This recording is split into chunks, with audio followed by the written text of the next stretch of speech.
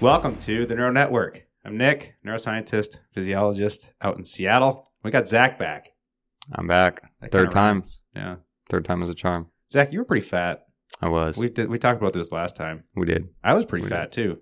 How big were you at your biggest? I got about 315 Oh, at the age of like 16. Not bad. Not bad. I And think you? I was pushing 300 around 17, Yeah. 16, 17. Like really fat for me. I mean, Yeah. you were pretty fat too when I saw those pictures. Yeah, big. But obesity is it's now an epidemic, I guess it's considered. Did you Is know it they really? actually can like classified it as a disease? Obesity is a disease? They classified obesity as a disease, which if we look up the classical definition of a disease Yep. from the CDC, not the CDC, from Wikipedia. I'll go with Wikipedia. Close Yeah. enough. A disease is a particular abnormal condition that negatively affects the structure or function of all or part of an organism that is not immediately due to an external injury. So, okay, I guess it fits that. It doesn't mean that it can't be self-induced, but it does fit the disease definition. I mean, diseases are treatable as well, right? Yeah. So I guess I used to have a problem with saying that obesity was a disease because it's sort of gives a fallback to say it's a disease. It's not my fault. Mm-hmm. You know, I'm not saying that everyone necessarily has to take blame for being obese. If you don't know how obesity works, Yeah. then I guess you can succumb to the condition of obesity without knowing why, Yeah. which I guess I can get that. I mean, there are some external factors as well, right? Oh, for Like- sure. Like cortisol levels being high will cause you to store more fat. Perhaps. I think so. Maybe. Might be wrong. But I mean, there's some internal factors. I mean, the whole thing with obesity, I guess there's the classical sort of two compartmental model. Mhm. You have the homeostatic regulation of energy balance, making sure that you have enough ATP in order to do your daily functions. And then there's the hedonic pathway, which is like emotional control in obesity. Mainly it being an addiction, because I don't think like anybody can deny that food itself is addictive. Yeah. You know, like Sugar and when whatnot, you too. were really fat. Mhm. I know when I was really fat, food was somewhat of a comforting agent, oh, for sure. right? And I think a lot of people, when they succumb to the obesity condition, when they become fat, Hmm. somehow food starts to fill a void that they can't be filled elsewhere.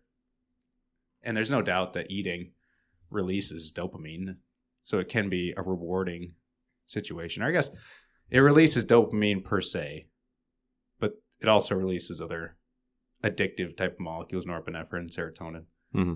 Because dopamine, I guess, is more like it ramps up in anticipation, or not in anticipation, but it ramps up to which then is satisfied by the act of eating. So like dopamine kind of spikes to trigger the behavior itself rather than eating and then you get a dopamine release. Okay. If that makes sense. It does make sense. You know, What about like the flip side of it being calming? Is that the same thing? dopamine or serotonin? I mean, like when you are obese like that, if you're Oh. stressed out about stuff and you eat, it has like a calming effect on you. Oh, for sure. So that could also be. Yeah. I mean, insulin itself is thought to increase the amount of tryptophan that goes into the brain, which is then going to help drive serotonin production. And what's tryptophan? It's a amino acid. That's what serotonin is made from. Okay. Serotonin and so like tryptophan through a bunch of different enzymes then ends up becoming 5-HT, which is serotonin. Okay. So basically, like when insulin goes up, you can increase the synthesis of tryptophan, you can increase the synthesis of serotonin so that way it can be released. And some people actually say that insulin itself can release serotonin because insulin can be packaged with serotonin, and so it gets co-released. So basically, like when you eat, especially carbohydrates, you get an insulin response, Mhm. or you get insulin that's released And since that insulin can be packaged with serotonin, they get released together. So in order to get the insulin to be released, you have to release the serotonin itself. I'm not sure how well that's accepted, but it has been hypothesized. Is there any link to, or I guess studies that look at serotonin levels in diabetics? Oh, in diabetics, I don't know. I mean, just because they're high. Yeah, because of the insulin levels. Yeah. Yeah, I don't know. That's a good question. I don't know. I looked up. Let me pull up a paper here. I looked up serotonin in obesity, and it was actually a complicated relationship. So I'm showing Zach a figure, but this is looking from a paper. Let me see. Serotonin, food intake, and obesity by Surley's group out of, let's see. I don't know where it's out of. But anyways, it's in Obesity Reviews. Oh, those are No, recommended. Never mind. Yeah. Anyways, so it's in Obesity Reviews journal.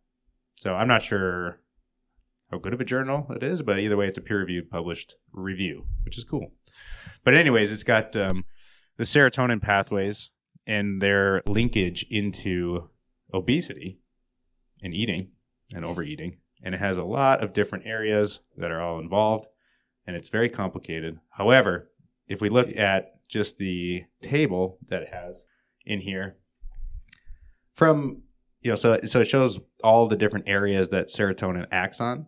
So it acts in the hypothalamus, in a bunch of different regions. It acts in the brainstem. It's released in the brainstem. It acts in the thalamus, as well as the mesolimbic circuitry.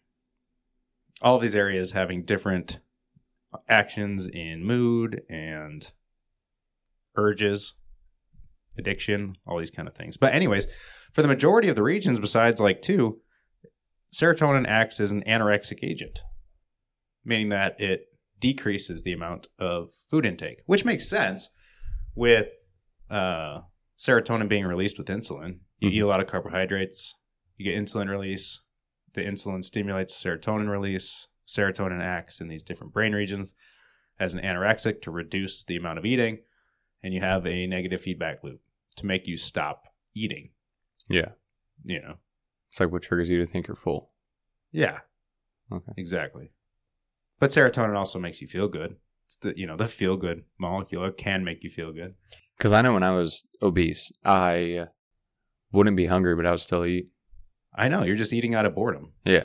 That's all it was. Yeah. I don't boredom know. Boredom or comfort or, whatever it might be. I don't know if the boredom is linked to the serotonin. I doubt it. I mean, I'm sure it's involved. Like if you're just trying to find something to make you feel better, maybe it's linked. You're just depressed and just trying to find something. Food makes me feel to good. make you feel good. Yeah. And food will do that. It is. It's addictive. There's no doubt about it. When I was fat, it was always just, I'm just going to eat. Gives me something to do. Fills the void. Gives you something to do. But I think being fat though was helpful in the long run. I don't suggest that anyone should be fat. No. But I do think being fat was helpful because you certainly don't take being fit relatively for granted. Yeah. And it made a big difference. Oh yeah. It puts the fear into you that you don't want to go back to that state. Yeah. And just seeing people of like similar age that are obese and they have all these like chronic health problems. And you're like, God, like, that could have been me if I didn't change. So I know. Sucks for them. But at the same time, thank God I changed. Yeah. Because I didn't want to deal with that. But you changed because of a go-kart. I did change because of a go-kart. Also, a doctor told me that I was morbidly obese first. But that actually changed it for you. Was a go-kart? No. The doctor actually telling you had an effect. Oh, yeah, it definitely had an effect. Because like I knew that I was big, but I think I had like in a way body dysmorphia where I was like, oh, I know that I'm big, but I'm not that big. Like, I'm not that big. He's not that fat. Not that fat. But then I look back at pictures of me from back then and I'm like, oh my God. Like I wore a size, I think 46 pants. That's a hefty waistline. 46-30. You know how hard it is to find 46-30? That's wider than it is tall. Yeah. That was me. That's Oompa Loompa status. It was Oompa Loompa status, and it was exhausting. And like tying my shoes was exhausting. Yeah. Sitting up in bed, like when you are laying down, say you're watching TV in bed and like the remote's by your feet for some reason, you can just sit up and grab the remote, right? Because you can do a sit up. Like it's super simple. But when you're big, you got to like brace yourself and push yourself up and crawl down the bed. And then you grab the damn remote just so you can change the volume. I'm only laughing because I did the same exact thing. Yeah. So It was exhausting. yeah, And- life was exhausting when you're fat. Yeah. It And has people to be. treat you better when you're not fat.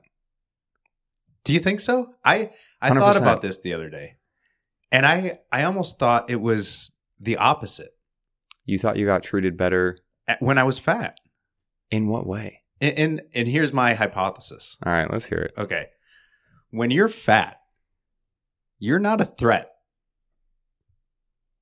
for the most part. Okay. I So see. if you're, I should say, it depends on the people that you're talking to. If you're talking to, let's say, the quote pretty girl in high school, Mhm. you're not going to be treated well when you're the fat kid. I can attest to that Same. very well. Same. Same, exactly. Nope. Yeah, exactly. However, you're just like the punching bag for whatever their aggressions are that 99%. are pent up. Like Yeah. it's coming out at the fat kid. Yeah, for sure. Oh, for sure. It did for me. But if you're talking about the juicy hunks, Mm-hmm. okay, you know what I'm talking about. Yep. The Henry Cavills of the world. the alpha male species. Mm-hmm. You are not a threat if you're a fat guy No, not at all. No. And so you get treated amazingly. That's fair. 'cause you Everyone can loves just- the fat guy. Yeah, be the funny fat guy. Exactly. As long as, I guess, that being said, if you are to the point where you've sort of owned your fatness. Yeah, you have to have a level of confidence when you're fat. Otherwise, you're not accepted. Yeah. But then when you lose the weight, Mm-hmm. suddenly it flips, Yeah. right?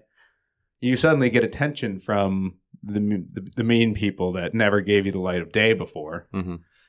And then the ones that, you know, were, let's say, those quote alpha male types that were just sort of pushing you to the wayside, but they wanted to be your friend because, you know, you made them feel better about themselves. Yeah. Now suddenly you're perceived as a threat. Yeah. Okay, that's fair. And it's like, I think if we want to see how primitive the human species really is, still, Mm-hmm. you know, we've talked about it before in the gym with like war, Oh, yeah. you know, like whether or not you believe in it, like it still exists It's going At- to happen no matter at what. the evolutionary core. Mhm. Humans still have that primitive drive for violence to solve things. Yeah, I think we talked about that as well, where there's like a theory that we developed knuckles the way that we did Oh, yeah. because of punching other humans in the face. Oh, really? And like needing to fight is why we developed hands in the way that we do. Like how our knuckles are so strong and durable compared to... Not just from like walking on them as apes. Nah, because apes don't have like fists the same way that we do. They have like open palm strikes when they're like slapping each other. They're not balling up fists and throwing jabs and haymakers. Like we developed our Wow. knuckles potentially for fighting. I mean, Wow. that's one theory out there. Interesting. Anyways, back to the primitive nature of being fat. I need to find these, like the resources that you're finding, because they sound way more fun than just PubMed articles. They probably are, and they're a lot easier for me to read, which is why I find them, because I have no scientific background. It's true. But anyways, back to the transition from being fat to not fat. I think it does shed light on the primitive drives that are still very much existent within humans, because now suddenly, like at the gym, for example, Mm-hmm. going to the gym is an interesting place. Oh, yeah. Always. But when you're the fat guy, I mean, you're self-conscious. Mhm. There's no doubt about it. Like when you went to the gym as a fat guy, you're pretty self-conscious, right? Maybe. I actually didn't go to a legitimate gym like that. I mean, not to go lift weights. Like I went to a boxing gym. Oh, And then I would go and grapple at like a box gym. But they had a bunch of wrestling mats and heavy bags. So I would go and do work on those. But I like didn't lift weights like that just in my apartment. I see. But there definitely was some like insecurity going into the boxing gym, you know? Yeah. You go 1 minute on a heavy bag and you're like because you That are was the the heavy workout. bag. Because you are the heavy bag. You're like, wow, that was the workout. And they're like, all right, warm-ups are almost done. And you're like, fuck. Yeah. It was exhausting, and it was like a weird mental trial that you had to go through every day just to get through the workout. Yeah. And a lot of people just walk around like peacocks in the gym, just chest out. Oh, it's crazy. Just walking around, looking in the mirror. They look at for anyone that is self-conscious about going to the gym, Mhm. just take an observation moment in the back corner of the gym and look where everyone is staring. Mhm. It is at themselves in the mirror. Oh, yeah. Chest out like a turkey, Mhm. looking at themselves. So there's no reason to feel self-confident, like insecure necessarily. There Yeah, I can agree. be. It's like kind of a weird arena. It's a weird arena, but also I think that there's like a couple things that you can do to make yourself feel better. First off, I would say if you're getting a gym membership and it's your first week of going to the gym, don't even work out for the first week. Really? Literally just walk into the gym.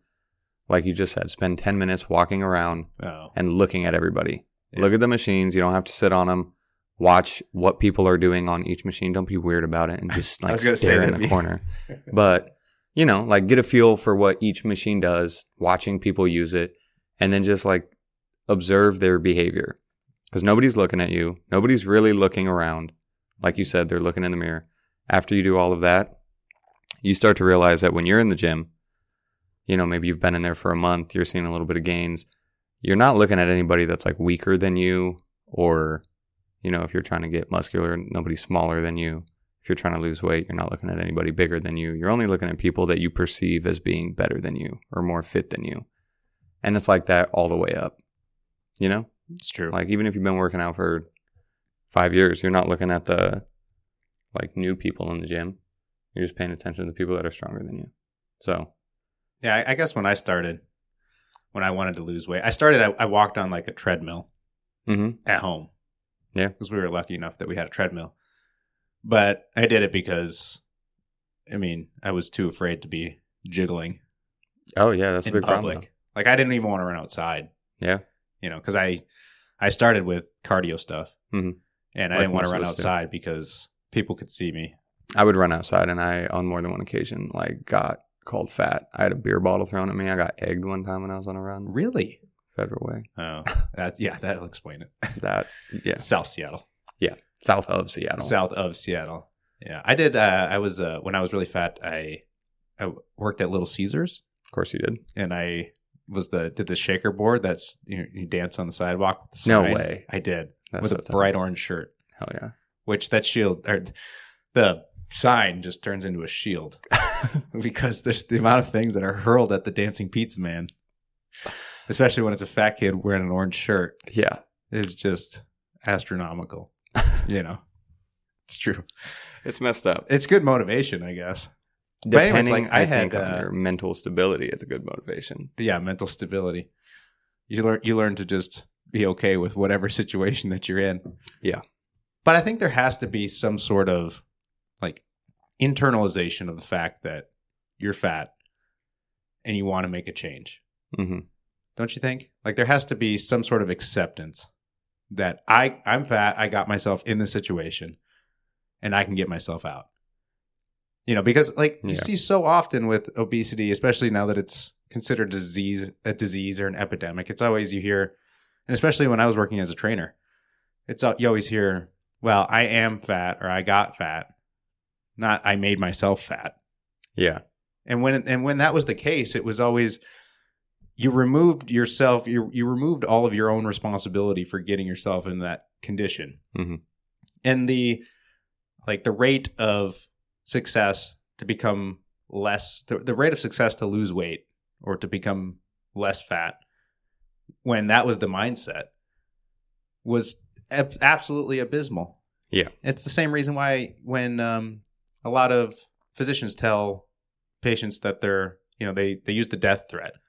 Mhm. You're going to get diabetic, you're going to die, you're going to have high cholesterol, you're going to have heart disease, Yeah. all of these obesity related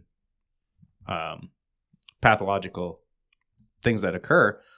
It doesn't faze them No. I sat there as a fat kid and they said, okay, you're going to, I had fatty liver disease when I was 16, Jeez. and they're saying, listen, you have to lose weight. You have to meet with a nutritionist. Otherwise, you're going to have heart disease by the time you're 25, or you're going to die of some sort of coronary event. Yeah.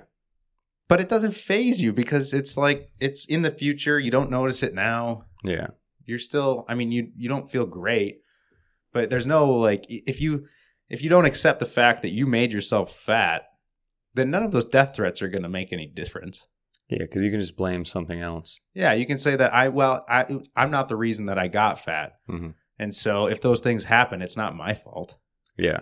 But that's not the case because you did get yourself there. Mm-hmm. And I know like there's always different factors that are going to be related to weight gain, right? You have like at the end of the day, whatever diet it is that you're following, whatever regime it is that you're doing to lose weight, it comes down to energy in and energy out. Yeah, it's a pretty simple Nobody formula. wants to hear that. No. There's books, there's theories, there's methods, there's videos, there's entire courses dedicated to expelling the fact that it's not energy in and energy out, but it is energy in and energy out. That is the bioenergetics of weight loss. Yeah. That's it. That is the final common pathway. There's a lot of things that affect how much energy you're burning. And there's a lot of things that affect how much energy you're absorbing. And there's a lot of things that influence your drive to eat.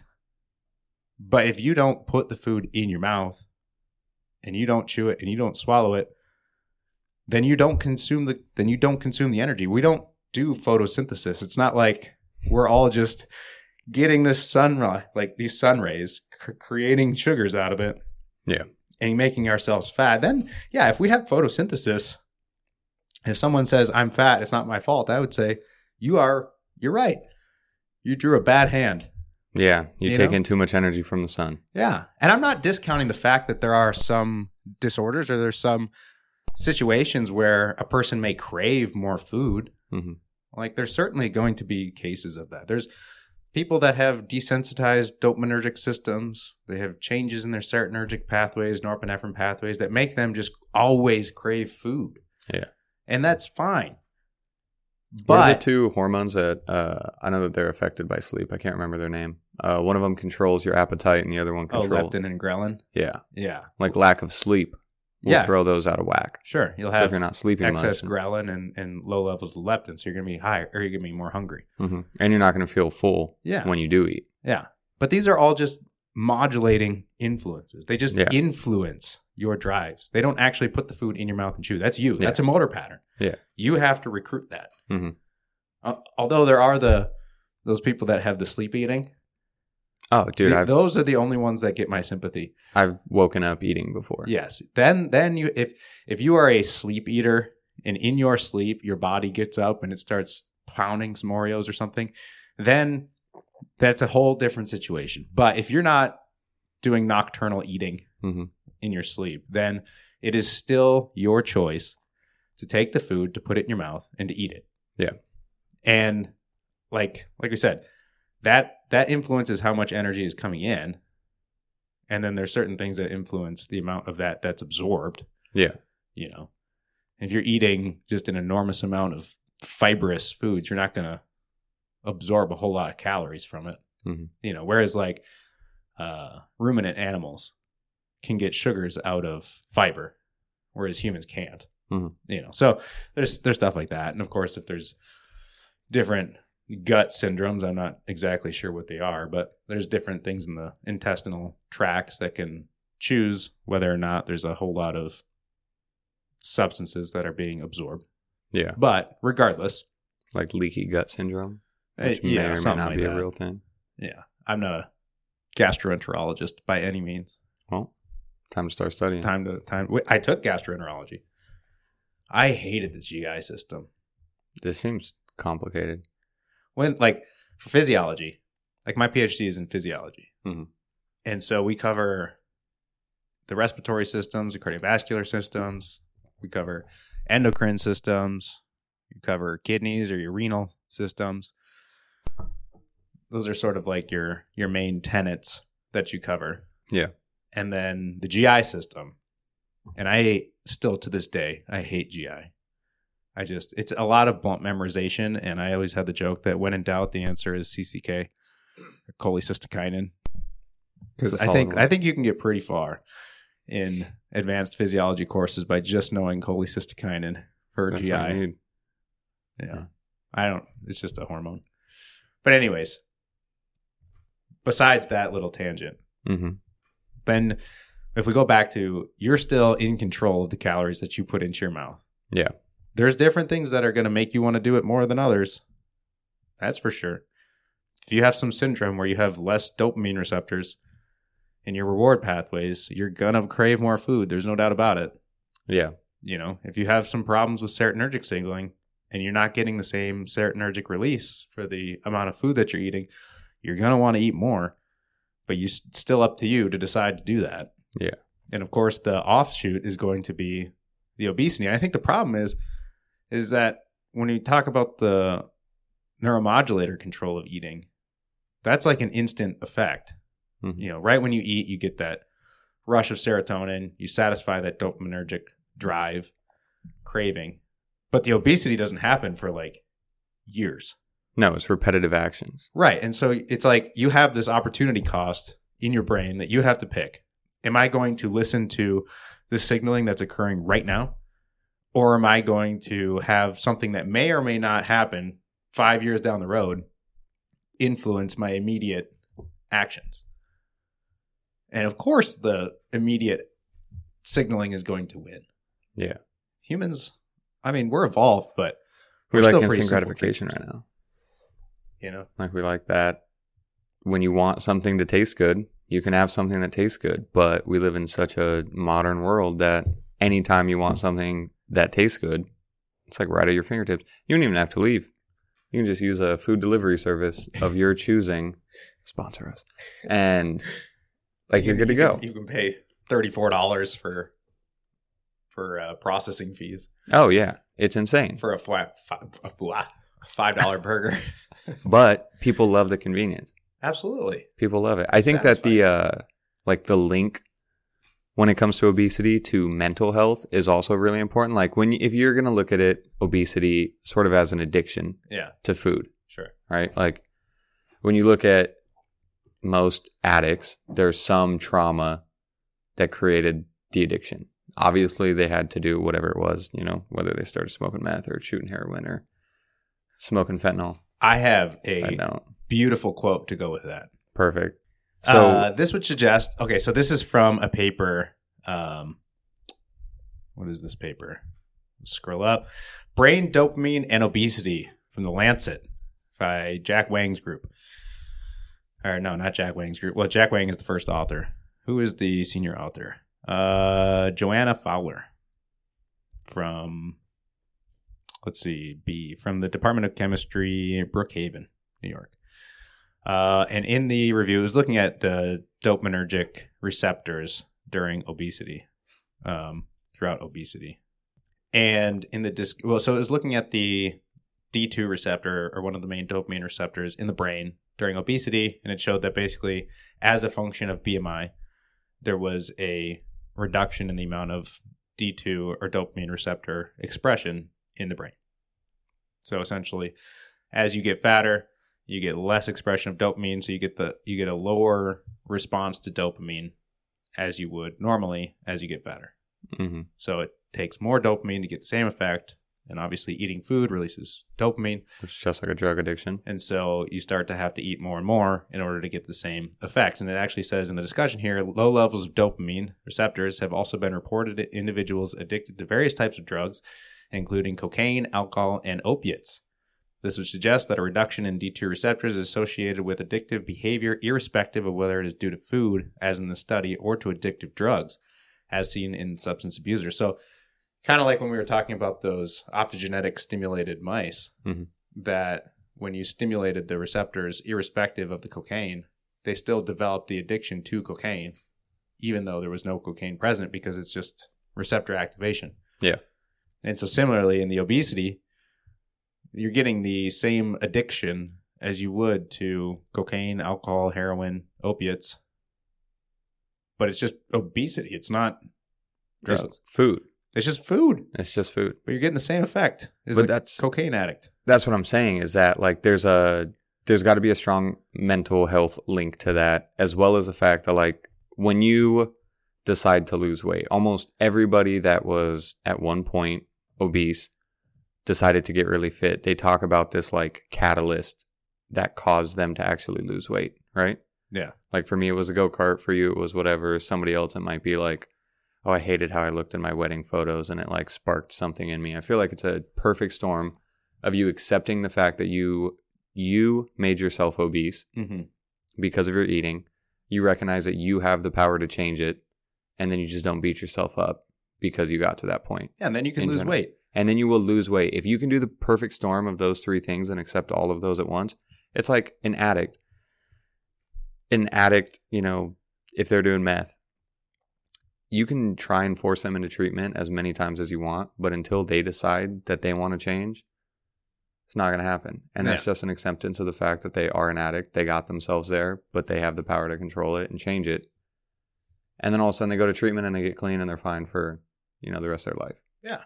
But it's like when you look at obesity in that lens, I think a lot more people would change it if they would just understand that aspect of it. That like it is an addiction and you have to treat it as such, and not just like, oh, I'm fat because of this, or like, yeah, I ate a cake after work because I was stressed out. Like, have a bite of cake. Yeah. And then go for a walk. Like you can still eat a banana and go outside. I mean, just for pure weight loss, like when I lost the weight, I didn't change my diet. I think I talked about that last week a little bit, but you just ate less of the same things? Or? Yep. Oh. I would go to McDonald's all the time, and initially my order was like 4 McDoubles, 2 McChickens, a large fry, and 2 large Cokes. And that's what I would eat. And then eventually... It's a girthy order. Oh, it was a thick boy order. And I would smash it. Yeah. In like 10 minutes. Horrible, didn't care. But I didn't change my diet. I would eat the same stuff. It's just instead of eating until all the food was gone, which is what I did before, I made it a point to eat slower. And I would just eat until I didn't feel hungry anymore. And then I would take one more bite. But isn't it weird when you were fat? I know when I was fat, like when I was fat and I didn't realize. Well, okay, I knew I was fat, but I didn't internalize the fact that this is a problem. Yeah. Okay. I have that as well. Yeah. You have that period where you're like, you've accepted the fact that you're fat, but you haven't accepted the fact that you want to lose weight. Mm-hmm. So you're just, okay, I'm the fat guy. Yeah, there was no catalyst. Yeah. And so at that point, you ate whatever that you ate. Mm-hmm. There was no guilt associated whatsoever. Nothing. Like there was some. Oh, really? Even during that? Like for me, when I was that fat and I was eating whatever, your McDouble order, your thick boy order. Crazy. Yeah. Like I would just eat it and go about my day. Like I remember, I think when I started to get really fat, what I used to do is I would eat a bag of pizza rolls. Dipped in ranch right before I went to bed. Like the plate would be on the nightstand. Yeah. Yeah. Every night. And like a frozen pizza was like a snack after school. Yeah. I remember I got one of those pizzazz pizza makers, you know, the spinny ones with the air that cooks it. Yep. And I put it like by where like the chair that I used to sit in to play video games. Yeah. And it was just, you know, you just be playing video games, just that thing's just cooking your pizza. Yeah. And you just eat it. I saved up to put a mini fridge in my room just so I could have access to like snacks and drinks. Exactly. There's all the fat guy tricks. Yeah. And when I was big too, my biggest problem was for sure eating. But I mean, you've probably noticed it. Like I drink a lot of liquids in general. Yeah. And I was drinking like a 12-pack of soda a day. Oh, yeah. Juices, sodas. Yeah. Probably 30% of my calories just came from like liquids. And that was a huge thing that helped me as well, was just like switching to sparkling water and tea and coffee. Yeah. And it's not nearly as fun, but like I'll get, like I think last time I was here, I had a Diet Coke with me. Yeah. Which isn't good for you, but sometimes you want a soda and I'm like, I don't want the calories. Oh, sure.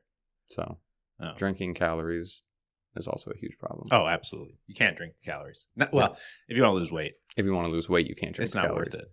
Which is like the biggest thing that anytime I've had a friend or anybody ask for recommendations on losing weight, it's always like, you got to stop drinking calories. And that also includes alcohol. Yeah. Like for a while. Because I mean, you and I I think, don't watch our diet super strict. I'm Yeah. not super strict about my diet at all. No. As long as like 60 to 80% of my meals throughout the week are relatively healthy, I don't really care. But you get that intuitiveness over years of doing it. And Yeah, you sort of learn. Well, once you learn how much food you need to stay your size, Mhm. which is unique for everyone. Yeah.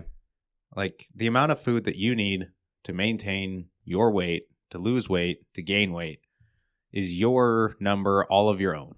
Yeah, because there's so many factors that go into it. Yeah. Like your muscle mass controls how much energy you burn. Yeah. throughout But the like I day, said, just it all comes down to how much energy goes in. And there's a lot of things that influence that and how much energy goes out, which there's a lot of things that influence that. And you can measure that. You can use some calorimetry if you really want to get fancy, or you can just measure the amount of oxygen consumption, the VO2, Mhm. and you can get your basal metabolic rate, have a person just sit there, measure the amount of oxygen that's going in and going out, Yeah. take the difference, and that's how much oxygen you're consuming. I mean, there's even like BMR and TDE calculators online everywhere. Yeah, that are Like- horribly inaccurate, but they get you close enough Close enough. to an extent. But like, I mean, there's wiggle room. Hmm. Let's say that you need to, like, let's say that your recommended daily energy intake is 2,000 calories. Yeah. Just to make it easy. Like if you eat 1,800 calories or you eat 2,200 calories, there's wiggle room. Mhm. It's 2,000-ish. Like Yeah. if you eat a little bit too much one day, you're just going to get a little like warm when you go to bed. Mhm. You just burn the excess as heat. If you get a little cold, or if you eat too little calories one day, you might be a little bit colder. You know, you're going to make up the differences. Yeah. It's sort of like, I feel like being able to change your weight is kind of like changing the thermostat. You're changing a set point. So basically, like your weight is sort of your weight is at a set point, and it's determining how much cravings you have. It's determining how much heat is being produced by your body. It's Mhm. determining all of those different factors. It goes into your brain state for addiction, for drive to eat, your dopaminergic systems, your serotonergic signaling systems, your norepinephrine signaling systems. These are all influencing you into how much you want to crave food and how much reward you get from the food. Yeah. And then you have your systems that are primarily driven by your hypothalamus, which is your metabolic rate. How much heat are you producing? How much energy are you expending? And so the balance between those two sets your set point. Your set point of, let's say you're at 200 pounds. Okay, that's your physiological set point. Yeah. And if you eat too much based on that set point, you're just going to get a little bit warm. If you eat too little based on that set point, you're going to be a little bit cold. But in order to move that set point, you have to give the body the stimulus long enough so that it actually resets that set point. So you have to, like, let's say if you're 200 pounds and you want to go to 180 and you start eating like a 180 pound person, well, it's going to take a second for everything to shift because initially your set point is the amount of food it's taking to keep you at 200. Yeah. And so all of a sudden you're eating like a 180 pound person and you're cold and you're going to have these factors that are driving to make, like, you know, you're going to have an increase, or you're going to have your dopaminergic signaling pathways going nuts to tell you, hey, I need to eat more. You're not going to get the same amount of serotonin release for food because you still want more. It's saying, hey, get me back to that 200. That's my happy set point. I know how much energy needs to be burned off in a given day in order to keep me there. Yeah. And then finally, you're going to get resensitization of the receptors. You're suddenly going to get more expression of these receptors that were downregulated before. And now your new set point is at 180. But most people never give that long enough to reset. And then they just rebound. Which that's literally almost identical numbers as well to what I went through last year. Because when I was trying to compete, I wanted to compete like under 185. Yeah. So I was trying to get to around 180 so that way I could weigh in with my gi. And I was like 210 at the start of last year, 215, something like that. I was like, all right, I need to get, below. Like I did it relatively quickly, but I was like, I need to get below 200. So yeah, I figured out that. Ate like I should as somebody who's 200 pounds. And like at that time, I was lifting heavy. I was working out like 6 days a week. So I was eating a lot and it was like painful to maintain that. Yeah. But I did it because I wanted to be strong. And then I cut back on the food and then lifted a little bit less. Got back on the food. Like I a said, drug. cut back on the food. Cut back on the food. Cut back. Cut back on the food. I mean, it still holds true to this conversation to say I got back on the food. Got back on the food. Back on the substance, the back addictive the substance. And yeah, it dropped down to like 200. And then I was like, all right, 190. And I just like kept pushing that, threshold back a little bit. And then got to like 175. And then I was like, oh shit, I pushed it a little bit too far. So then I started eating a little bit more. Got to like 180. And I've been at 180 since June. And like I fluctuate between 180 and 190. But yeah, like my body sits very comfortably. And I can eat intuitively and stay between 180 and 190. And it just feels like, my new baseline is here. Comfortable here. Yeah, I don't reset. get like super strong cravings for anything in particular. I woke up the other morning thinking about smash burgers though. Went to Loretta's Tavern. That's good burgers. Dude, the Double Tavern. Yeah. With a nice crisp Coors Light. Wow. Yeah. It was incredible. It'll hit the spot. Oh, it hit the spot. But I wonder. No fluctuation. I wonder, we talk about it's one, so like I said, I'm a big fan of when it comes to weight loss. If you're having trouble losing weight, you have to understand how much it is that you're actually consuming. And even though there's going to be a lot of things pushing you to want to eat more, you just have to ignore them because you have the ability to do that. Yeah. That being said, when you do get to a lower weight, there should be a resensitization process that's occurring. Yeah. To make you reset at that new stable set point. Mm-hmm. But it doesn't always occur. Yeah. And I don't know why. In some people, it doesn't occur. In some people, I'm sure there's a genetic factor, and I'm sure there's been studies that have looked at it. But basically, if you take a population of people that lose weight, they lost 100 pounds, let's say, and you're going to have the people that have completely reset their homeostatic and their hedonic pathways. So basically, their ability to regulate how much energy is produced or how much energy is expended per day to maintain bodily functions and the amount of cravings. And those two things perfectly line up at that new weight, then they're going to stay there. Yeah. But for some people, it doesn't. Their homeostatic mechanisms reset because those are pretty plastic. But the hedonic ones that are essentially your neural systems that are driving you to crave food. But you said those were emotional, right? Yeah, but if they, for some people, they never reset. But I mean, if they're you're just stuck at that 200-pound level. Yeah. So now they're 150, but they're still craving food like they're 200 pounds and it never gets reset. They're always going to be craving that. But that's kind of like if we're looking at obesity still in the same lens as addiction, kind of the same thing. Like some people get clean and they don't really struggle with it ever. Like my dad was an alcoholic and he quit drinking 30 plus years ago. Quit drinking and just never craved alcohol again. Yeah. But then I know people that like quit drinking and they relapse every 6 months. Yeah, because the cravings never go away. And I guess the cravings never go away, but that's like a byproduct of addiction, which kind of leads us even more into the fact that like obesity is a byproduct of an addiction to food, just the same way that like losing all your fucking teeth is a byproduct of smoking meth. It is. Like obesity is just the side effect of an addiction to food. And there's got to be some way, I don't know, therapy, CBT, ACT, clear up the like cognitive behavioral therapy, acceptance and commitment therapy, fixing people's brains, looking at obesity as an addiction. Yeah. As like a byproduct of addiction to food. Sure. And you can fix that and maybe that would reset. That's true. So that way their set point can actually stay there. Because when I lost weight, initially going from like 300 to 200, I had cravings like almost the whole time, but I just had the willpower to not, Right. That's why I always said when I was a trainer, because I trained initially at an all women's gym, get in shape for women. Nice. That was how I started. And then I opened up a gym and then I closed the gym and I went to grad school. But I always said that my job as a trainer was more of just being a therapist. Yeah. Because I just want to talk. I always said that the most important thing that I did as a trainer was I kept them away from the refrigerator for 2 hours between the commute, the workout, and the commute home. Yeah, which is huge. Which is huge. It's huge. Because like working out is one piece of the puzzle, but you don't need to work out to lose weight.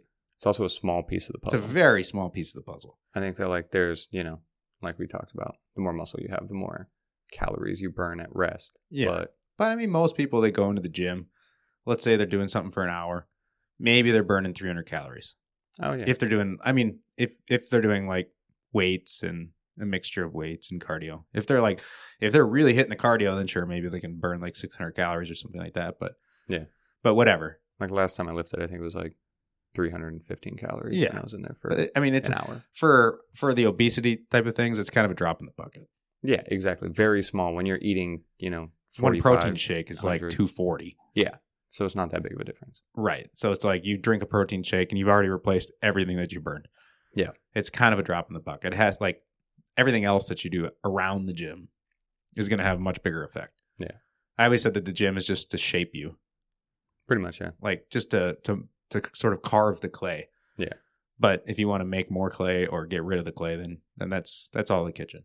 I think that the benefit, though, to working out is that it builds a sense of like mental toughness. Yeah. That does carry over to everything into your diet. So I wouldn't suggest anybody to just diet to lose weight. Like you should definitely do some resistance training. But more than anything, you're just like facing that adversity. And when you don't eat what you want to eat, you're just kind of like pissy about it. But when you get through a good workout, I usually feel pretty good. Yeah, you don't. Even when I was fat and I pushed myself really hard, I usually felt better afterwards. Yeah, and like that's good for the brain. It was a good motivation. You get a big endorphins rush. Yeah, from working out, and you don't want to ruin the progress because you're like, oh, sometimes I would be like, oh, I just busted my ass for like 2 hours. I'm gonna go eat 7 cheeseburgers because I earned it. That's what I do.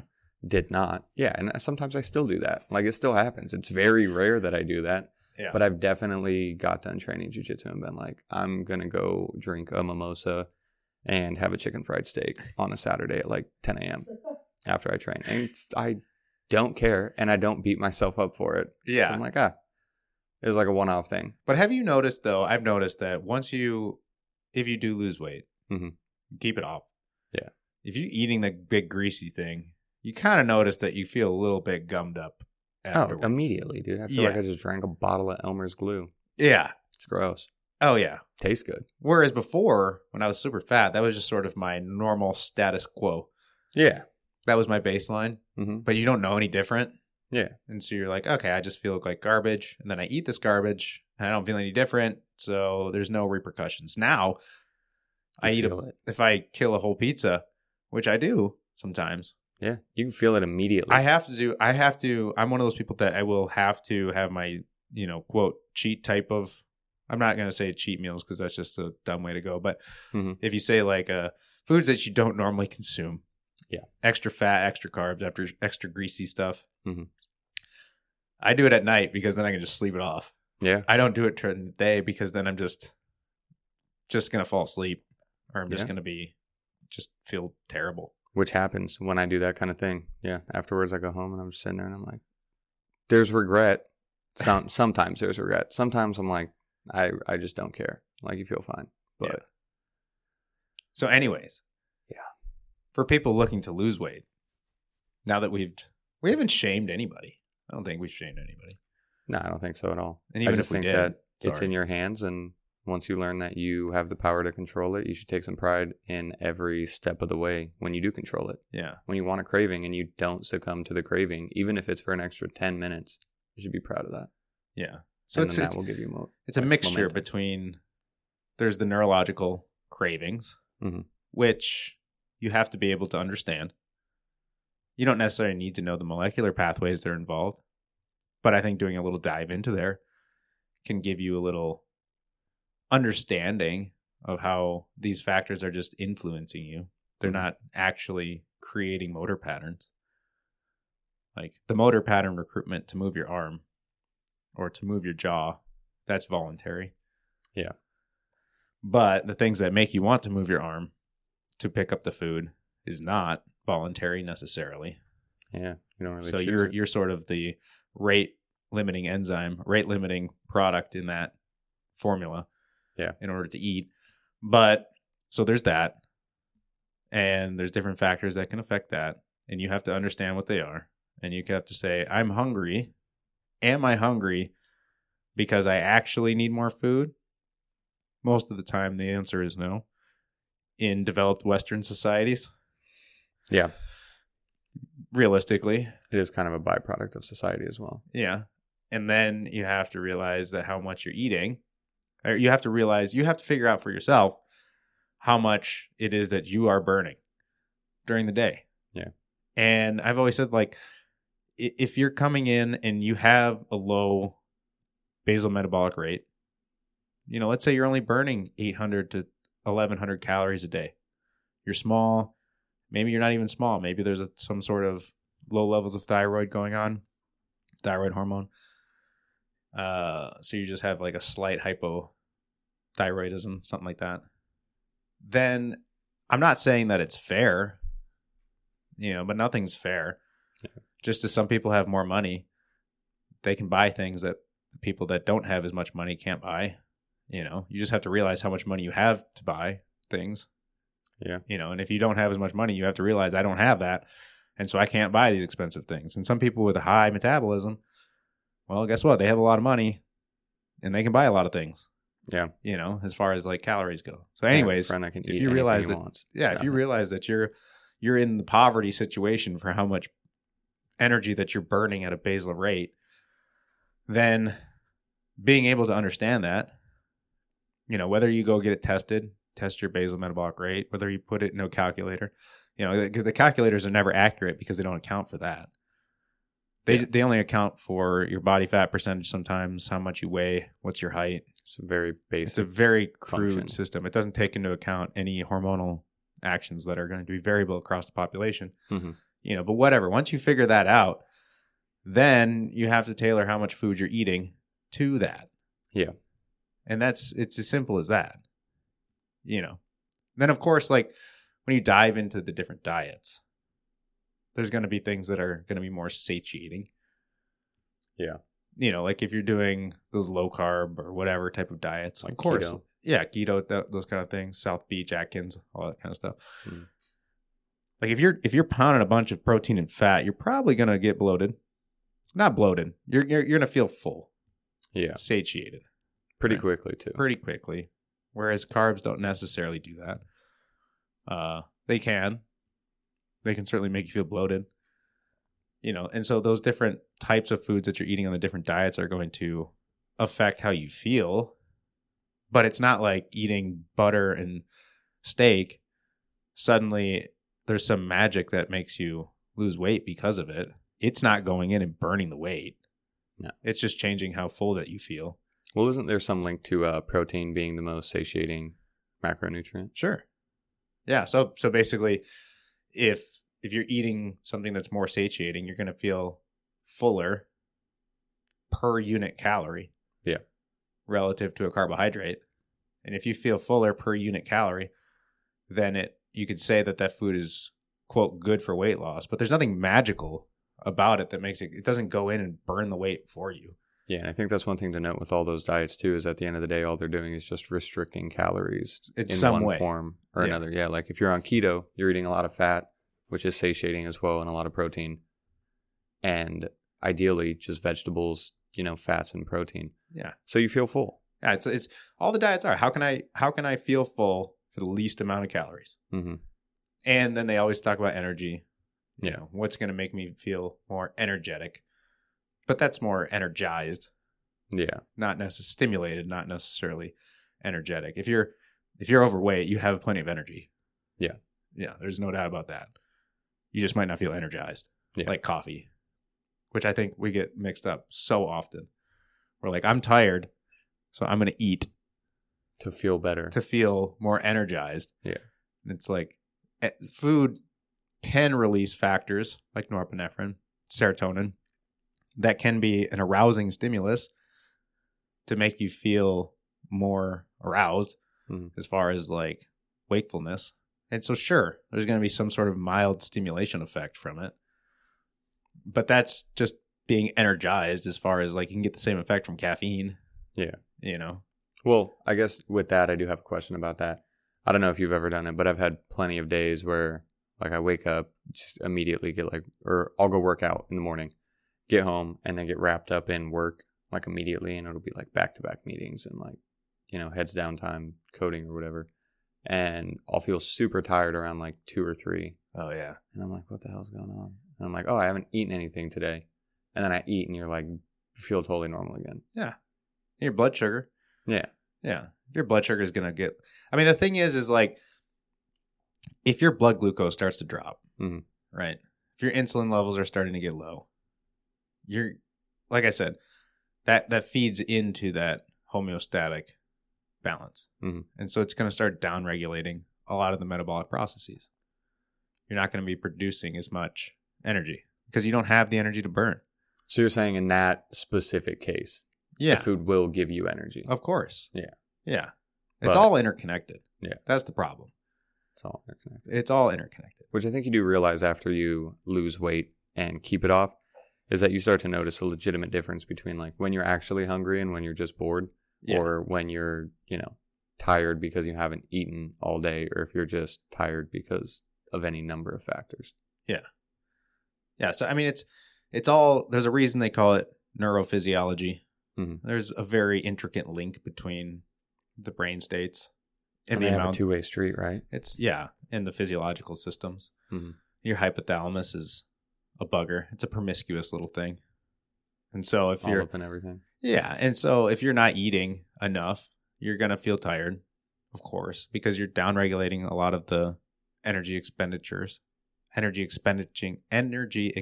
processes. There we go. In the body. You're not going to have as much strength, right? Because you're not going to be able to break down. You're not going to be able to recruit the utilization of ATP as efficiently, you know. But if your goal is to lose weight, then that's just something that you're going to have to accept. You do get used to it. Yeah. You do get used to it. And there's certain things that might be able to overcome that in the short term, perhaps. But I think understanding the process is super helpful in that sense.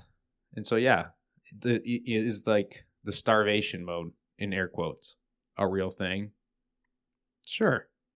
Like you're talking about, you know, when you go into starvation mode and you store fat. Well, people always say, I'm not eating enough, so I'm going into starvation mode. So I'm gaining weight because I'm not eating enough. Yeah, that's what I'm talking about too. And it's like, you're not gaining weight because you're not eating enough.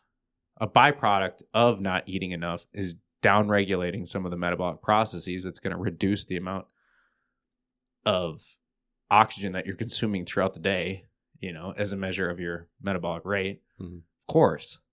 That's just part of what keeps us robust as creatures on this earth. Yeah.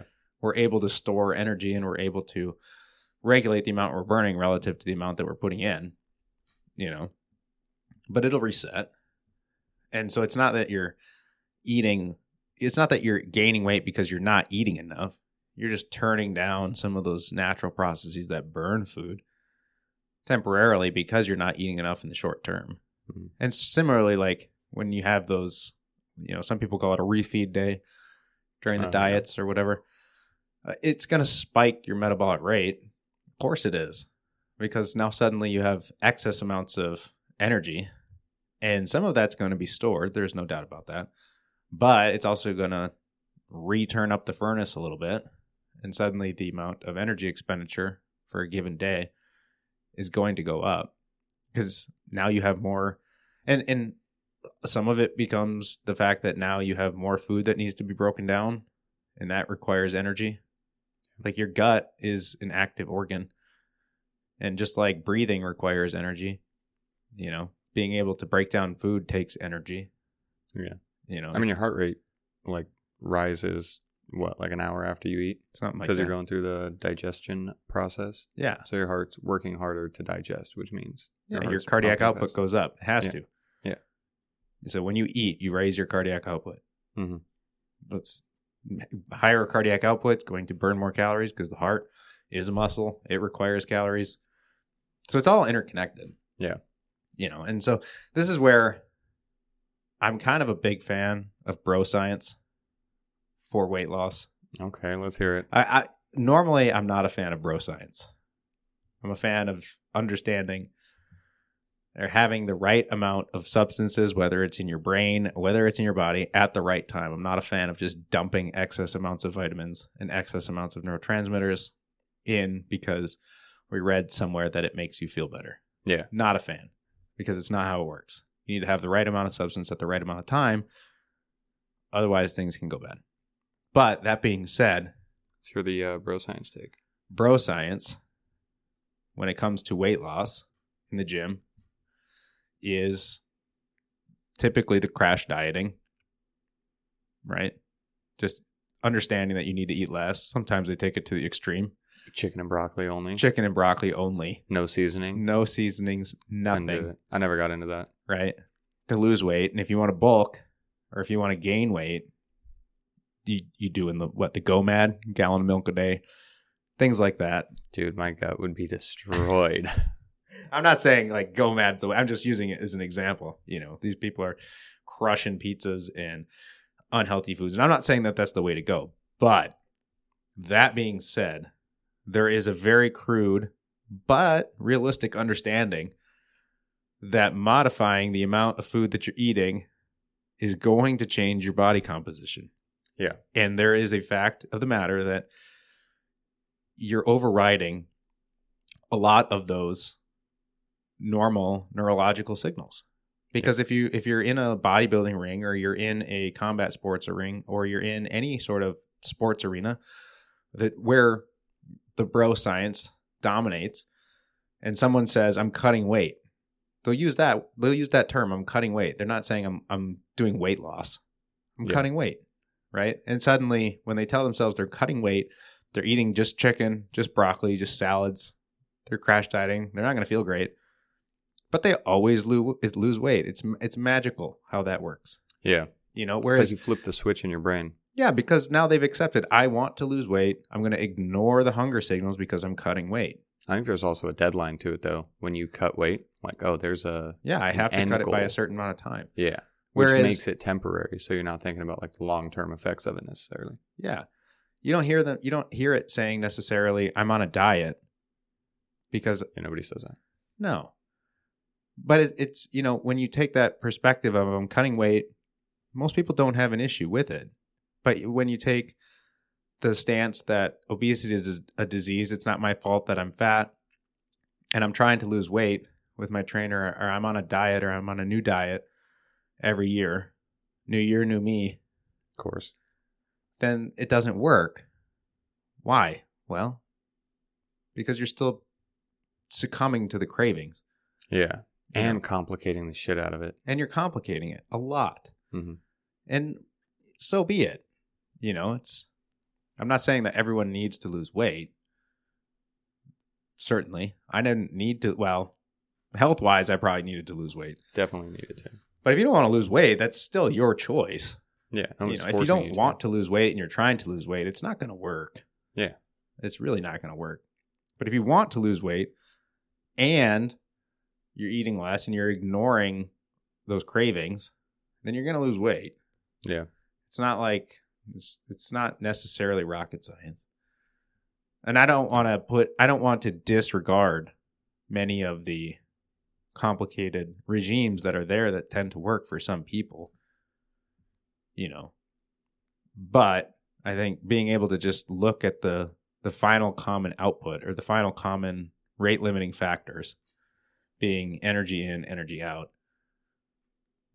it holds pretty true most of the time. Yeah. I mean, it's just kind of how it is. It's how the body works. Yeah. And it's weird because, you know, and I didn't appreciate this before, because I've sort of seen both arenas, at least personally. And, you know, I took that approach where I'm fat, I need to lose weight for my own personal gratitude. Yeah, there's a level of acceptance. And if I started stalling and I wasn't losing weight anymore, I would just eat less. Mhm. And then the weight would start to come off again. Because you're going to plateau. You As soon as plateau. your body becomes like familiar with it. Which, Yeah. You eat less, and Yeah. then you start to lose weight again. And then you get to a point, and then you eat less, and you start to lose weight again. You know? When you plateau, you have to change something, though. Yeah. And it's not that you need to suddenly eat more to rev up the engine. Like eating more will increase your metabolic rate, like I said, and it's a temporary effect. And there is validity, I guess you could say, in the hypothesis that once in a while, eating a little bit more to rev up the engine, increase the amount of metabolic rate per day, which is a temporary effect, can spike it and help to increase the weight loss temporarily. But it doesn't necessarily need to be the only thing. All you're doing is you're manipulating the ratio of energy being burned relative to the energy coming in. It's just one way to do it. And I think,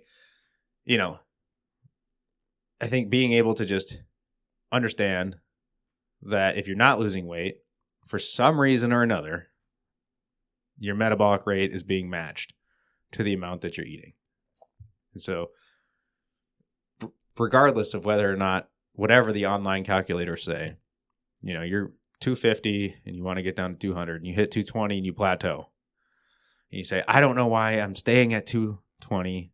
The online calculator is telling me that I need to eat 2,200 calories. I'm eating 2,000 calories. I'm still not losing weight. And it's like, well, guess what? The calculator is wrong. Yeah. For you. Because it can't account for everything. Right. The calculator is wrong for you. So you need to lower the amount of energy that's coming in. Go to 1,800. I know that the calculator doesn't say 1,800, but for your body, your physiology, you need 1,800 now. Yeah. I think it's different, though, for some people, because some people can drop an extra 100 or 200 calories and not really be affected, but other people might just need to add another workout in.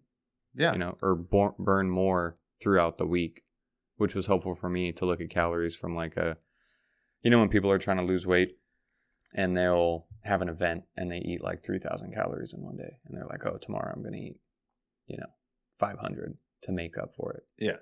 I ate an extra 1,000 calories. I don't want to do that. Or I'll only eat 1,000 calories. And then they don't eat that day. And then the next day they binge eat because they're so hungry.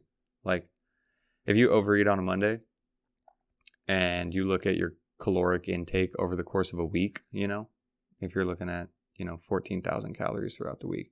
If you have an extra 1,000 calories on Monday, you can just, shave off a couple hundred each day. Yeah, it's 150 less. And that makes it way easier because one day in the grand scheme of things isn't going to make that big of a difference. No, that's why I said you just get cold. Yeah. Yeah. So don't do it so drastically the next day and just you're literally knocking off basically nothing. Yeah. Each day if you look at it week over week. Yeah. I like to think of it as like, this is probably going to be the worst comparison I've ever made now that I think about it. If you're holding a stick with a streamer at the end, like a really long streamer, like a whip almost. Okay. Mm-hmm.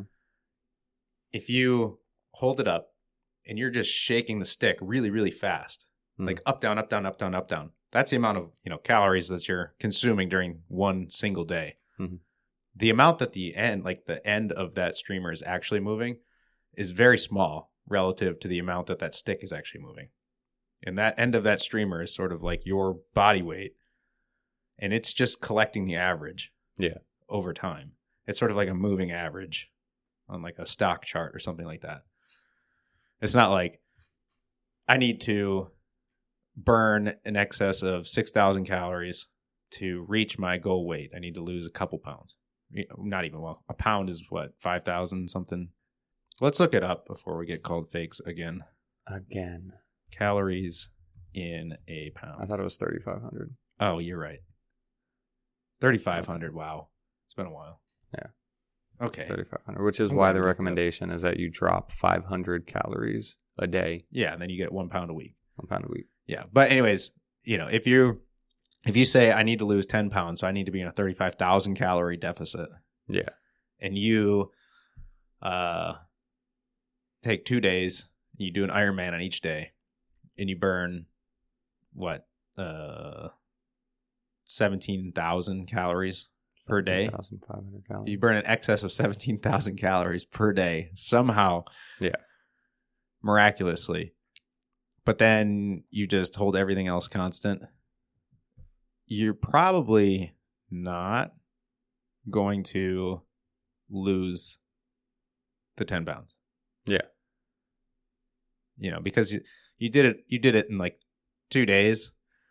Oh, Like it's not? it does, like the math does come out. Mhm. But the amount that you're just gonna in the short term downregulate everything to compensate for that, it's not really gonna work. Yeah. Basically is what I'm saying. I mean, like wrestling or any fight combat sport, you might weigh in 3 pounds overweight, and you're gonna go hit the hot tub, the sauna. You're gonna be running with a garbage bag over you, spitting into a bottle, chewing gum and spitting, and you might lose 4 pounds. Yeah, water weight. Yeah, of water weight, but like that's kind of where that comes into play, is that you can lose or you can burn the calories really fast. If you do the Ironman, or you can lose a couple pounds in 1 week. But as soon as you start going back to your old habits, it's just going to come back. Yeah. It's like it's not sustainable. Yeah, so it's got to be you got to be able to move that moving average. Yeah. And suddenly crashing for a couple days and then spiking back up. Moving average isn't going to change. Yeah. And so you're still going to end up with the same weight. But that being said, crash dieting does work for some people. It's not recommended. I've never really done a big That's what I did. big crash diet like I lost 150 in like 3 months. Damn. There was a lot of you stand up and you're lightheaded. Oh yeah, I can imagine. Yeah. Maybe I should make a lecture podcast of the bioenergetics of weight loss. Could be interesting. Yeah. But I mean, it's worth understanding. It is worth understanding. I think that there's a lot of people. I think that COVID changed a lot of people's minds when it came to their health, like made people more health conscious in a way. Oh, yeah. Like more people were working out at home just out of sheer boredom. Yeah.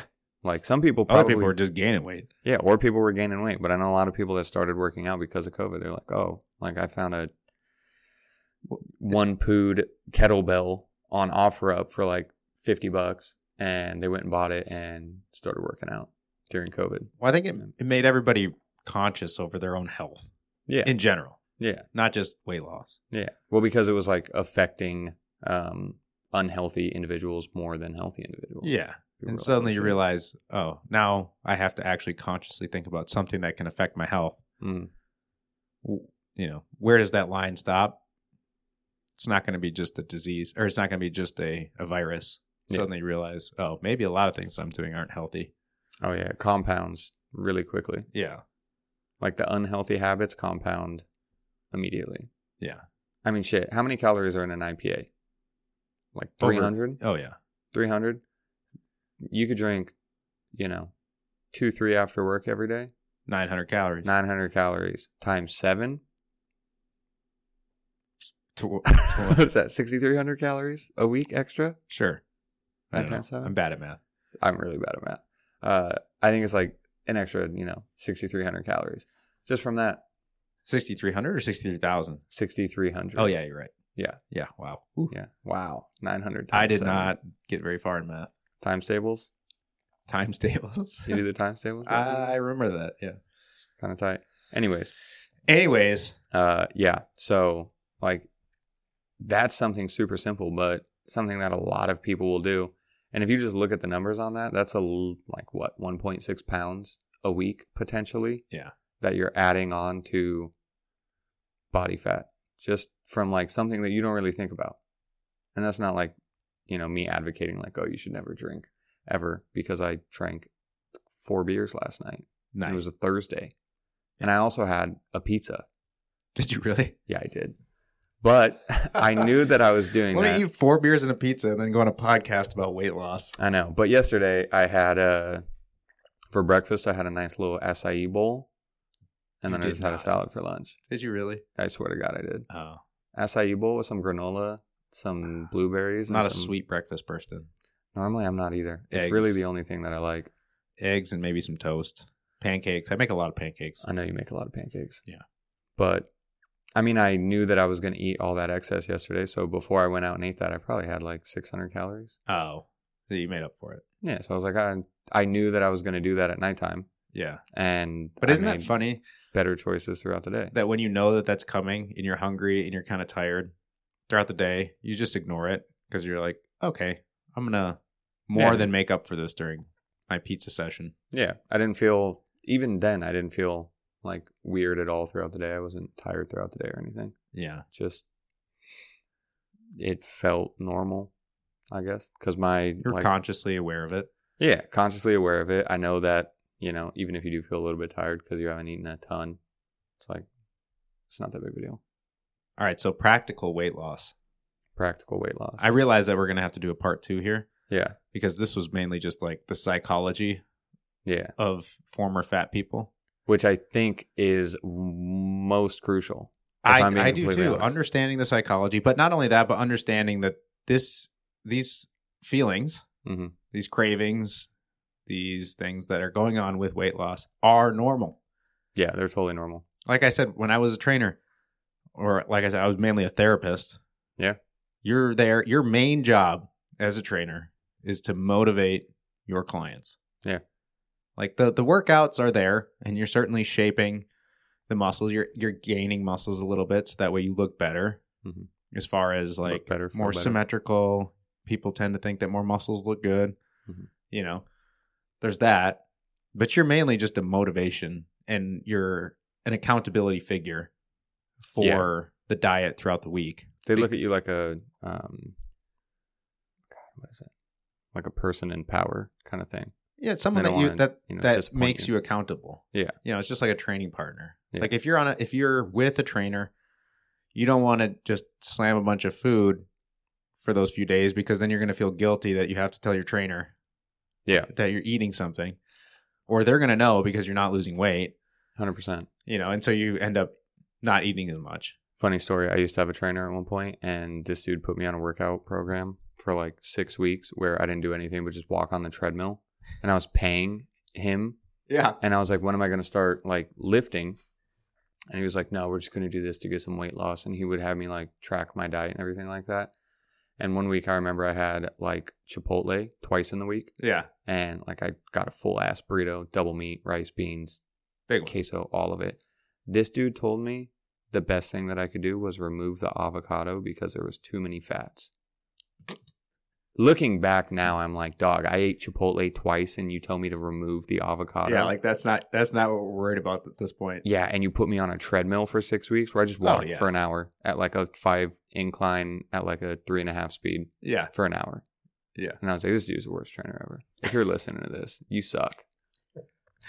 Practical workout advice, though. I think we have 2 different approaches to it. Yeah. Or not even workout advice. I think mine is more understanding your own psychology when it comes to weight loss. And I think you probably have more practical like workout advice. Yeah. We'll save that for a part 2 to have like the actual shaping, sculpting, manipulating of the body itself. Yeah. But if you don't understand how to actually manipulate your own weight, then it's meaningless. Yeah. Not completely meaningless, but depends on if you're going for performance or if you're going for weight loss. But in general, most people want to lose weight. Yeah. And if you can be that figure that can reinforce as a trainer, and you can say, you're doing good, you had a bad day here, it's okay, you're going to survive. It's one day out of a big bucket. One day out of a big bucket of things. Like it's a drop in the bucket. Yeah. Like, let's keep going. Let's keep on it. Let's make sure that we're not, let's try. If you used to have this, whatever, cheat meal, if we call it that, this indulging factor once every 3 days, let's try to make it once every 5 days. Yeah. It doesn't have to be anything astronomical to begin with. Your weight loss journey is going to be slower, but that's fine. As long as it works. It's probably more sustainable if you do it that way too. As long as it works, Yeah. It doesn't have to be anything crazy. You don't have to just eat lettuce and cabbage for the next 2 weeks to drop 50 pounds. No, because it's not worth it anyways. Yeah. We can certainly talk about that. And I was dropping 50 pounds a month, but I had I had understanding of this is what I want to do, and I know I'm not going to feel good doing it. Yeah. But that being said, I think, we'll get into that more. Which that's interesting though, because you did yours in like 3 months, and it took me like 8 months to lose like 120 pounds. Because I got down to like 180, and took like 8 months. So whatever that math comes out to be. Yeah. And I didn't change my diet at all. Yeah, I did. Other than just not eating as much, or I did change how often I was drinking calories, but that was the only significant diet change that I made. Yeah. Next to eating less. Sure. But I ate all the same foods, frequency, pretty much all the same. Just the amount changed. Yeah. So closing statements. Closing statements. It's already been an hour 20 and all we've done is rambled about weight loss. That's a good thing, though. That's a good thing. Maybe somebody will hear it and this will spark something in them, which is my closing statement. Is I you think have to find your perfect storm. If I heard something like this when I was losing weight, it would have helped immensely. Yeah, 100%. Especially from two people that like legitimately went through it. Yeah. Because And are now when you start to lose weight, you're decent going to shape. get bombarded with individuals saying how you should do it. Oh, yeah, 100%. Everyone's going to have an opinion. Everyone's You going to lose have a an lot opinion. of friends when you lose weight You do lose a lot of friends. because and you have to put your horse blinders on Mm-hmm. and just say, this is my goal. It's working. Mm-hmm. I'm going to keep doing it. Yeah. Thank you for your input on the South Beach Atkins keto, Paleo, vegan, paleo, vegetarian, vegan, pescatarian, LA weight loss, Jenny Craig, whatever it is that you whatever want it may to be. do. Like, thank you for your input. I'm glad that worked for you, but this is working for me and I'm going to stick to it. Mhm. If you can put those horse blinders on, it's going to work. Yeah. And I think if I heard that early on, it would have been a heck of a lot easier Yeah, for sure. rather than having to figure that out for myself. You know? And also you get a lot of people, which I noticed this for me was that I think it was a little bit slower, my weight loss, you know? Yeah. Also earlier, I think I said I lost 180 pounds in 8 months. I meant 120 pounds in 8 months. I just wanted to clarify that really quick. Anyways, you're going to get told almost every time you see somebody that you look smaller. Yeah. Like when you're losing weight, you could not see somebody for a week and they're going to be like, oh man, you're losing weight. Like, you look Granny's going to good." come in and say, you look emaciated. Yeah. And it's like, even those you got to take with a grain of salt. Yeah. Because you can let it go to your head a little bit and be like, oh, you know, be proud of it. Be proud of the compliment. But at the same time, like, don't let up if that's not your goal. Yeah. Just because you went over to a friend's house and 4 people were like, oh my God, you look amazing. Keep You're the horse gonna- blinders on. Horse blinders on. Horse blinders. You're gonna and just be- keep going. You're going to be criticized the whole journey. Mhm. And then when you finally reach whatever goal it is that you're at, then they're going to ask you how you did it. And they're Mhm. going to want you to tell them how to do it themselves. That is exactly my experience. It's a big switch. Huge switch. Huge Yep. switch. Suddenly you feel healthy. You're moving good. You lost all the weight. Same people that were telling you, you shouldn't be doing this way. You shouldn't be eating carrot sticks and grapes for lunch. You shouldn't be skipping meals. Suddenly, But it works. And then you say, okay, well, it's working for me. Yeah. So just keep it pushing. keep it pushing. And Life they're is long. They're gonna come back and they're gonna say, hey, I'm looking to lose 20 pounds. Hmm. You want to tell me how? Oh, man. Yeah, Well- that's super common too. Maybe you should follow the plan that you tried to give me. Because when you're losing weight, you inevitably have those people in your life that are more fit than you. I mean, obviously, Yeah. but they might be genuinely fit, and it might just be a fast metabolism Yeah, or they're a something. different person. They're a different person, and then all of a sudden, by the time you get done with your journey and you've stayed there for a year, you kept the weight off. All of a sudden, that person gets in a new relationship and they balloon up, and then now the roles are reversed. But the Yeah. problem is the rationality diet, which is what I sell. Hmm. And I don't actually sell it. I just theoretically sell. Pitch it. I pitch the rationality diet. Yeah. Is to just rationally understand it, how weight loss works, and implement it for yourself. But that doesn't sell No, not at all. Eating cabbage soup for a week sells. Borscht.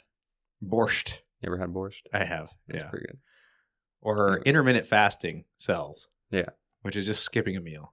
Or Which just lowers your caloric intake for the day. which I might just add. lowers your caloric That's intake. literally It's all it not is. magic. It's not magic. Or cutting out all carbs. That sells. Because Mhm. there's a grasping point that carbs were my enemy. And it was because carbs that I'm fat, not because They don't want to take I responsibility. ate too much. Yeah. It was the carbs that were making me fat. So Which- now I'm going to cut out the carbs and lose weight. Well, carbs were the enemy. Well, I mean, there is some to that. Like, I feel better when I eat less carbs. sure. Like, It's the gonna- ratios that people have, 30, 20, 50, 30% protein, 20% fat, 50% carbs. That will, mess me up. If my carbs are, 35% or lower, I think that's when I feel my best. But like I can't cut out carbs completely. Yeah, but I also can't eat them in excess. Exactly. But that's just me. It wasn't the carbs that made you fat. It was 7 the excess cheeseburgers, calories too that you many were eating That's what made me fat. that happened to come from carbs. Yeah. Like, I mean, the source doesn't matter at the end of the day. It's just the repeated action of putting more and more food in your face. yeah. Well, one day we'll sell the rationality diet. One day. But until then, we're going to have to wait for part dose Part dose. because it's been an hour and a half. Yep. No I think one- if there's no any one lasts takeaway, this long. do an audit of why you want to lose weight and if you truly want to lose weight right now and create the perfect storm. And it'll make things a million times easier. Exactly. And we're here for you. Absolutely. Yeah. Follow us on Instagram for tips. Follow us on Instagram. Follow the Neuro Network, www.neuronetwork.org. Apple Podcast, Spotify, Google. Although, if you're listening to this, then you've already found it. So Share it to your friends that might want to lose weight. share the show, follow the show, rate the show as we continue to grow. With that, have a good week. And a great weekend because it is Friday for us. It is Friday for us. I got to edit it. Well, I'm going to sit in a hot tub tonight. So, You got a hot tub? I got an Airbnb with a hot tub. You got an Airbnb with a hot tub this I week? did. Wow. Yeah. Out in Squim or? Yeah. Oh. So it's Kinda. like $8 a night. Pretty much. Yeah. Did I lowered the like max price so low? And it was like house, own space, hot tub. Popped up immediately. It's a yurt. tight. No, it's not a yurt. I did look at a yurt though up there just for the experience. But anyways. Well, enjoy that and enjoy your week. Okay. Bye.